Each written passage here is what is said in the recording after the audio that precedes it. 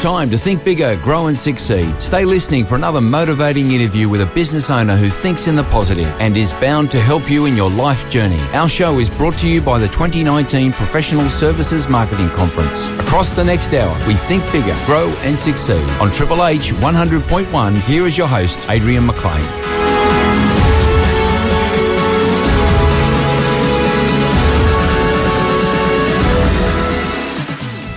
Welcome to Think Bigger, Grow and Succeed. In the studio today, we've got John Groarke with us. Welcome, John.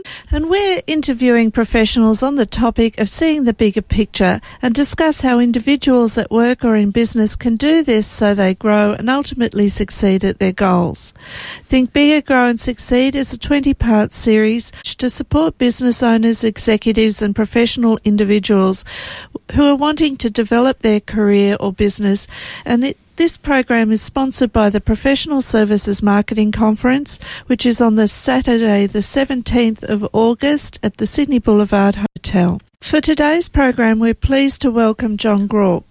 John's work includes starting up, repositioning, changing market position, revitalising, extending new services and expertise offers, recovery and senior management advisory for consultants and professional advisors.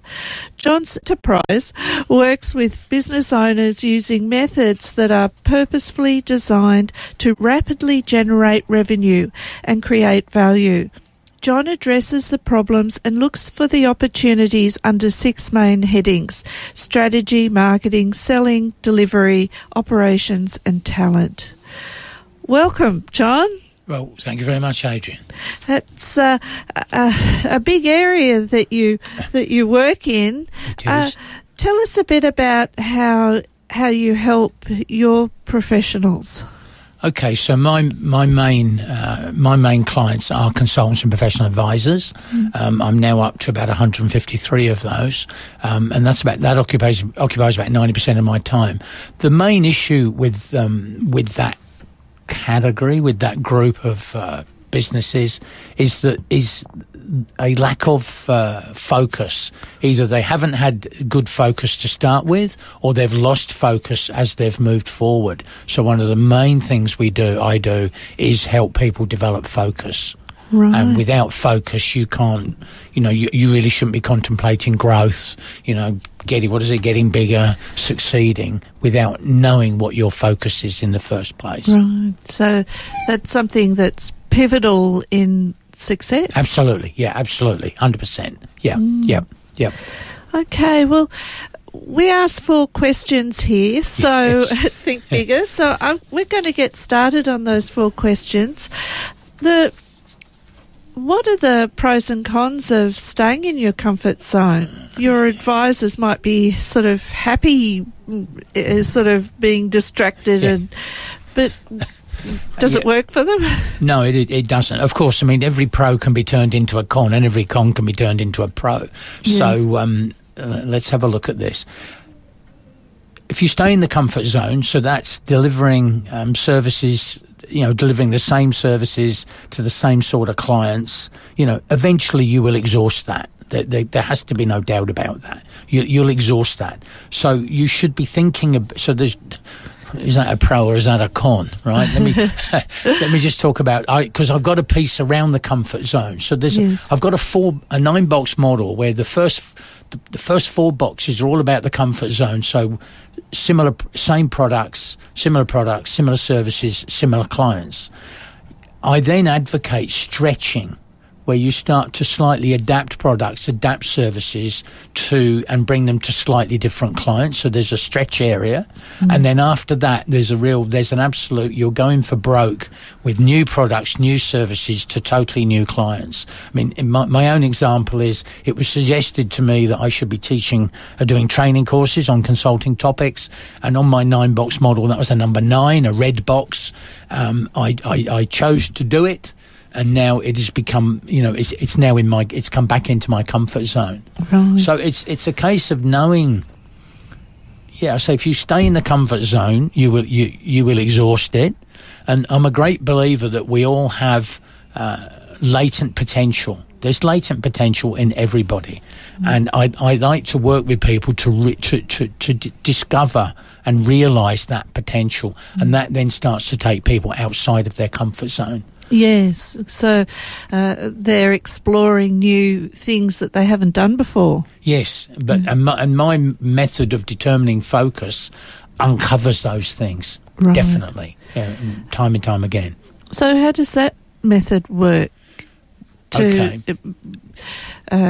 Because focus is important. It is important, yep. People may be outside their comfort zone if they're not used to being focused. Yes, so yes, how does building a focus work? Okay, so what I get people to do, and when I talk about people, I'm talking about sole practitioner consultants, sole traders, as well as boutiques, groups of consultants. I get them to complete something called a proficiency analysis, where we analyse, we ask them just to put down, what do you do in your language, not my language, in your language. What do you do? What problems do you fix? Because as consultants and advisors, we're known as, we fix pain. What opportunities do you realise? So the gain that we, the positive side, gain. So put that down in whatever language you choose to do. And over time doing this, and this is now 5 years using this tool, 4 different patterns have emerged just from the language that people use. And that helps me then direct my efforts in helping people. The next thing they do, so let's say that it's an easy one. Let's say it's project management. So what's your skills, knowledge, experience, and insight in project management? So just rate that on a high, medium, low basis. Then what do you think the market size is and the revenue potential? Again, HML, high, medium, and low. And then lastly, how interested are you in doing it? We can all do lots of things. Of course we can, but we're not evenly and equally interested in everything we do. So taking those factors, those parameters together, that then my spreadsheet, there's a spreadsheet I have to say, calculates an attractiveness score, and you can review that score, and you should say, I'm fairly attracted to the stuff at the top, the high rating stuff, and that's probably about right, the stuff at the bottom. Next two factors are speed to market and effort to get ready. And those two things, again, HML, so where are we? Friday morning, if you could go out this afternoon to do something, then your readiness to deliver is high, and I would suggest your effort to get ready is low. So those two factors alone calculate a speed to market, and then an algorithm between the attractiveness score and the speed to market score gives me a focus score. And when we look at that from sort that high to low, it is stunning what it reveals. For startup consultants, it immediately gives them, people in startup mode, it immediately gives them what they should be going out with. For those already running, it gives us course corrections. That's how I do it. It is a spreadsheet. Sorry, what are the two things that make the focus score? The attractiveness.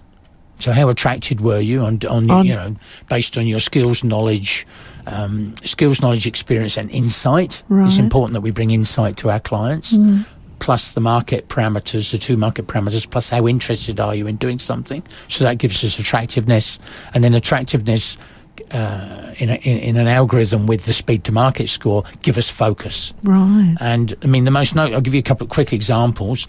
Had a young lady whose house was on the line, right? And she knew she was probably doing the wrong stuff. And when we did ran that analysis, yes, that was at the bottom. What she should be doing was at the top. She then refocused on what's at the top, and the bankers she's no longer got the bank knocking at the door. And in groups of consultants, I've arrested declines by that, because over time, you start off with what you think you're going to do, and over time it declines a bit, and this just helps them refocus. John, you gave us some wonderful information about the importance of focus. Yep. And certainly if we're not focused, then it might be comfortable, but we're not achieving anything. No, that's right. Absolutely right. So it takes us on to our next question, which is, what are your recommendations for thinking bigger about your goals and aspirations? Okay, again, these are great questions. Okay, number one, reason. You've got to have reason. Now, I work with Zoe, and her reason for going bigger, she wanted to grow a web development business to a revenue of $1 million. That's all she wanted to do, and then she went exit and go and do something else. And she did it, and that was her reason. But she was once roasted by a potential investor who wanted her to grow a $10 million business. But she said, my reason is I just want to grow $1 million. That's it. That's all I want to do. So be very, very clear about your reason. Big is not necessarily best. Secondly, it's about having a very clear purpose for what you're doing, for yourself and for everybody else that you bring on board. I mean, I've just been working with a client that has a pretty clear purpose. He's brought somebody on board probably a couple of years ago with a view to that person taking equity in his business, and we've recently discovered that they will completely be the wrong person, and there's now a mismatch on purpose. And so having reason and purpose, certainly when you're going to bring other people in, is absolutely critical in my mind. Yes. So being clear on the reason why you're doing it and the purpose. Yes. Are they minimising what they're doing, or are they thinking clearly and maximising their potential? I think they're maximising. It's like focus. Your focus gives you clarity. Knowing your reason, knowing your purpose gives you that clarity about what you're doing. Because once you've got purpose, you can then say, right, my mission to deliver that purpose is this, and my core values are these. Right. So I get my clients to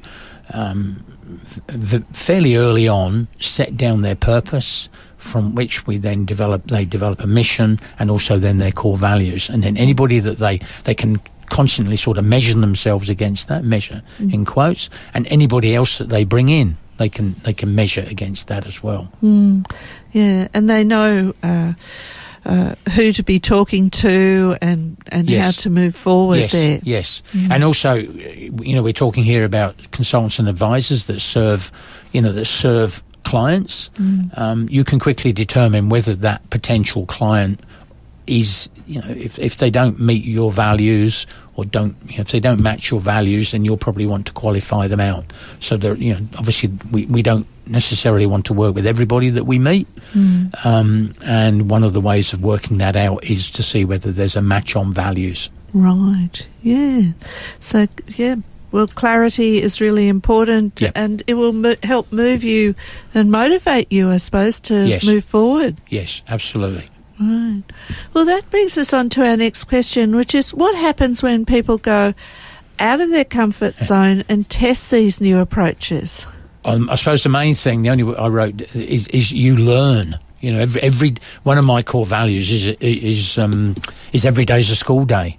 I can't remember what I learned yesterday, but I'm bound to have learned something new. It just is. We learn from that, right? And failure is, if you fail, it's not bad, because it's part of the learning experience.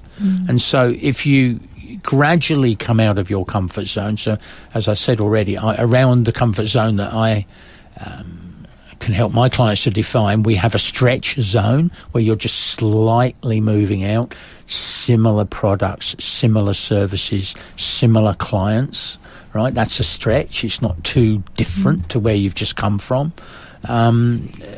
Just stretch first. Yes.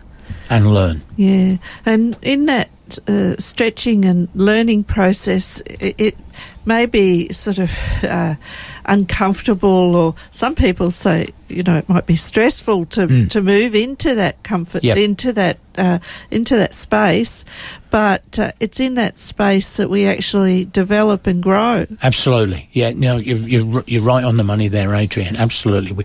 We do. That's the thing. Again, going back to consultants and advisors, we stretch, We stretch ourselves. We go out of the comfort zone. We develop, new methods, new ways of doing things, new approaches to both client problems and client opportunities.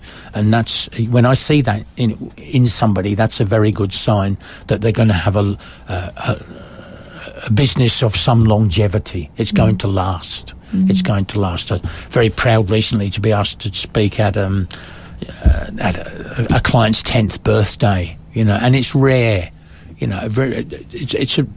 some they don't make 10, and these guys have made 10. They've become preeminent in the area that they serve, and it was a lovely experience to be able to, to do a toast in their honour. Yes. And a lot of that has come around adding. They've constantly learnt from the work that they do, and they've added new methods, they've built their experience. They've got an awful lot of insight, and they bring a lot to their clients' table. Yeah. Oh, that's fantastic. And it is hard work, but yes. You realise some dreams and aspirations, I suppose. Yep, definitely. You've been explaining the importance of focus, clarity of what we're doing, and how by doing this, being focused and being clear about what you do, you go into a learning space and develop where you have been. So from this, what are some of the best ways to approach achieving these goals? Because it's all very well and good to have these things in place, but we've got to make some achievements from it. Well, I'm just going to steal the Nike ad, the Nike slogan, just do it. I sat down with Sean yesterday for the third time over the last few months, and he's just, we've set out what to do, and he's just not doing it. And it's all there ready to go. It's not a matter of funding.